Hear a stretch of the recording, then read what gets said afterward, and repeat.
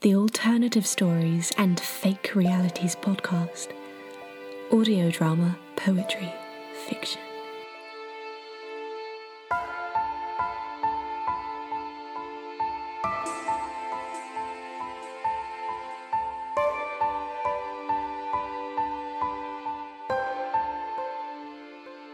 You're listening to the Alternative Stories and Fake Realities podcast. To start our new season, we're bringing you poetry from one of the most exciting British poets to emerge in the last couple of years. Phoebe Stooks' most anticipated collection, Platinum Blonde, is published this week by Bloodaxe Books, and we're delighted to share 5 of the poems with you, along with some thoughts on the poems and her life as a poet from Phoebe herself. If you enjoy these poems, please consider buying Platinum Blonde. We'll provide details of how you can do so at the end of the podcast and in the notes accompanying the show. The readers in this podcast are Mary Claire Wood, Tiffany Clare and Nadia Wynne Aboyan. Our first poem is called Bleach. Hello, I'm Phoebe Stooks. I'm a poet and writer from West Somerset, now living in London. My first collection, Platinum Blonde, is coming out with Bloodaxe Books on the 3rd of September. Bleach is a poem about harassment and the horror of being observed. When I had bleached blonde hair, I felt very visible. It felt like the attention I received, both positive and negative, increased, and I wanted to write about that feeling of hyper-awareness I developed as a result. I liked the blonde, but it was too powerful. I had to grow it out. My head was a hot white coal in the night. Men loved me too much. They followed me on foot or in their slick cars, at a slow pace, saying nothing. I could hear the slow grind of their wheels or their heavy footsteps, out of tune with the timbre of my stilettos. I wasn't wearing stilettos, but I think you will imagine that I was. When I picked up one of those shoes in Topshop, my mother said, "You'll break your ankle," and I did not believe her. She said, "You'll come unstuck." And I did. These days I keep my feet firmly laced to the earth, in trainers. I'm getting ready to run. Run, run, run, run, run, run, run,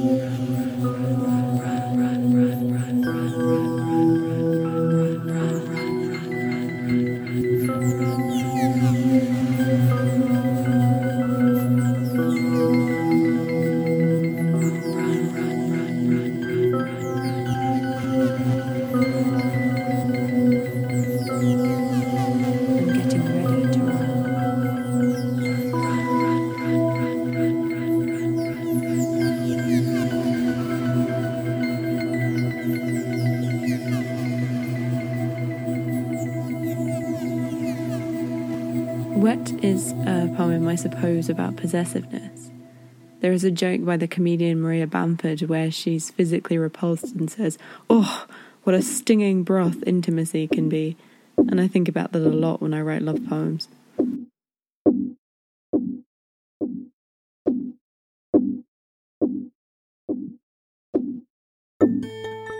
Is it too late to tell you?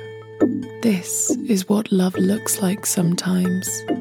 I am holding the name of the girl in my mouth. Like gum in church, I am holding the name of the girl who opened you up like a scallop with a knife. I want to use my hands to hold your wet insides. Sometimes this is what love looks like. I am holding her name in my mouth like a cough sweet, and it numbs me all the way down.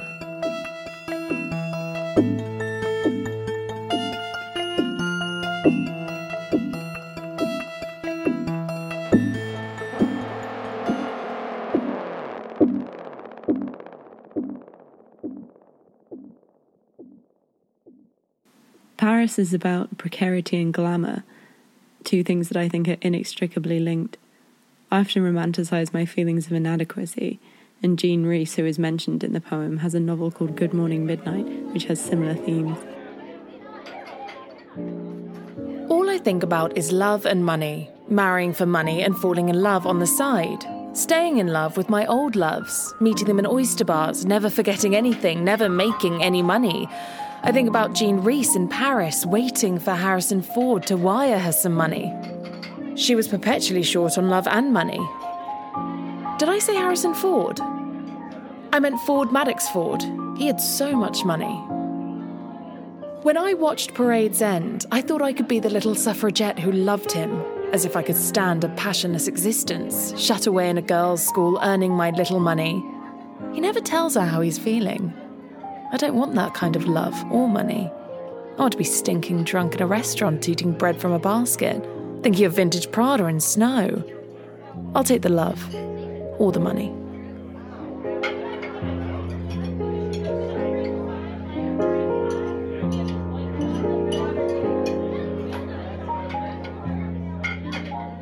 Platinum Blonde is your first collection. How far back do poems included in it go?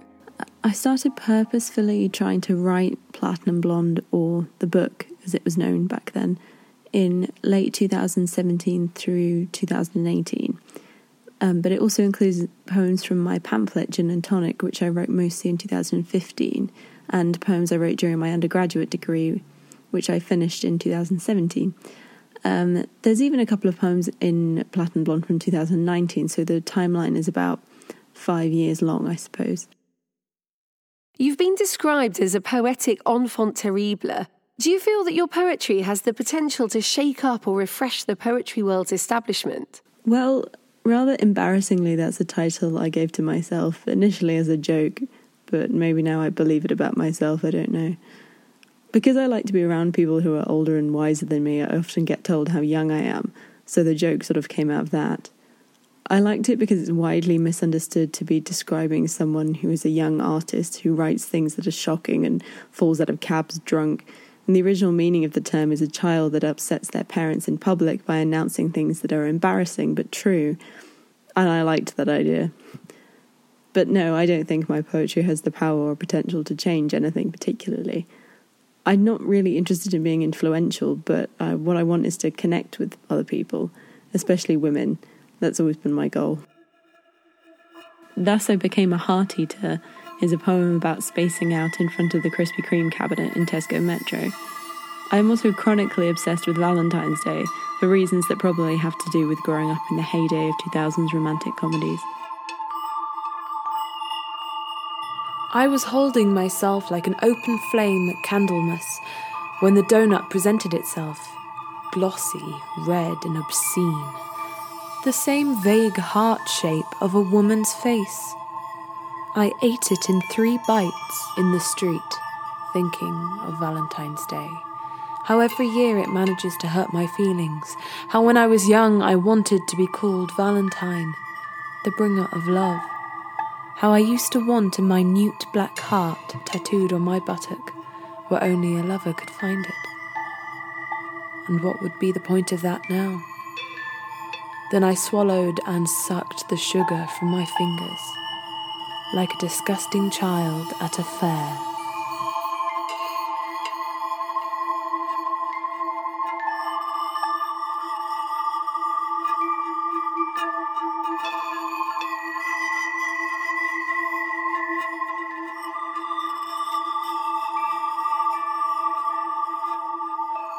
Your poems offer a very honest view on what it is to be a young woman in 21st century Britain. Are they based on personal experience, or do you draw from other sources? I think it's a mistake to confuse the voice in the poems for who I am as a person. The speaker and I have experiences in common, and I've tried to recount those experiences faithfully, but it's also an impossible task. The poet Elaine Kahn has talked about using the veil of the speaker to protect herself from the hazard of disclosure. I certainly wouldn't like to be confused for the voice in the poems. I also think there are certain experiences I refer to in the book that are common to many women, and I know this because people tell me that. What comes next? Are you working on new poems? Yes, I have a pamphlet forthcoming from Verve Press in September 2021. It will likely include poems from my graduate thesis, which was true crime poems about women who've killed people. Confessional is one of the final poems in Platinum Blonde. I put it at the end because I think the whole book is sort of obsessed with the concept of romantic love, and I liked the idea of renouncing it at the end. Baby, you are not always as right as you think you are, but you know I must be hard up to want love in this economy of shop floors and polishing dinner knives, holding their excruciating heat in a dry cloth napkin. In my chapped hands, in this climate of all my not inconsiderable emotions for no money, where all my blood couldn't buy me a yellow silk skirt. Why would I ask the devil for love? Why am I trying to give away everything I have? Am I more religious than I thought? Should I go to Rome? Or worse, am I trying to disappear? Am I covering myself up with soil or shards of wallpaper? Why would I ask for love when I could curl up around a thick fur coat? When, like a cat, I will curl up in warmth from just about anywhere. Why then would I ask you for love?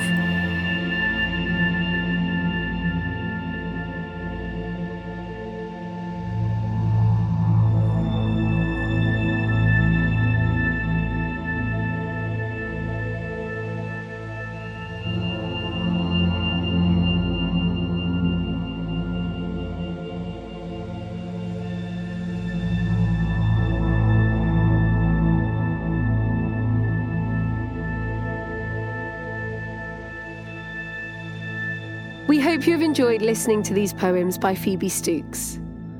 Our readers have been Mary Claire Wood, Tiffany Clare and Nadia Wynne Aboyan. We would like to thank Phoebe Stooks for working with us on making this podcast, and Neil Astley of Blood Axe Books for allowing the poems to be reproduced in this way. If you would like to buy Platinum Blonde and find out more about Phoebe and other Blood Axe poets, please visit www.bloodaxebooks.com. We'll provide a clickable link and social media details in our show notes. We have lots more poetry coming up on the podcast, including writing from Maria Taylor and Sarah Hesketh. Please follow us on Twitter and Instagram to learn more. The presenter of this podcast has been me, Holly Sangster.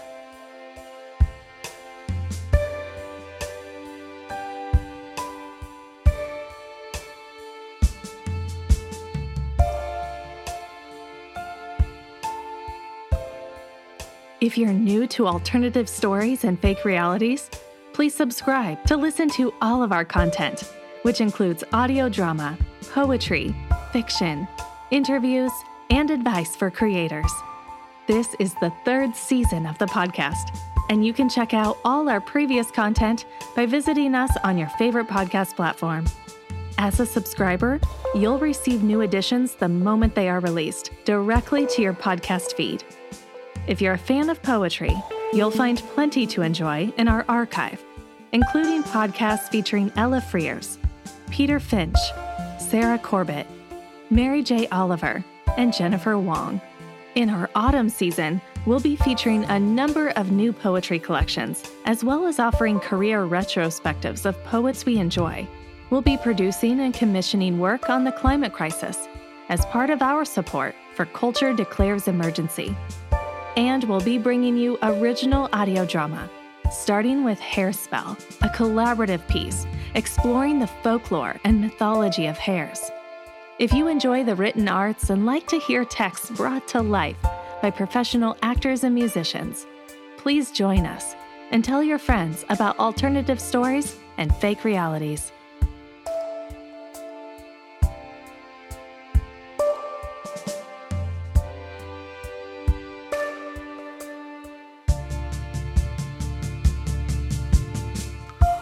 The Alternative Stories and Fake Realities podcast. Audio drama, poetry, fiction.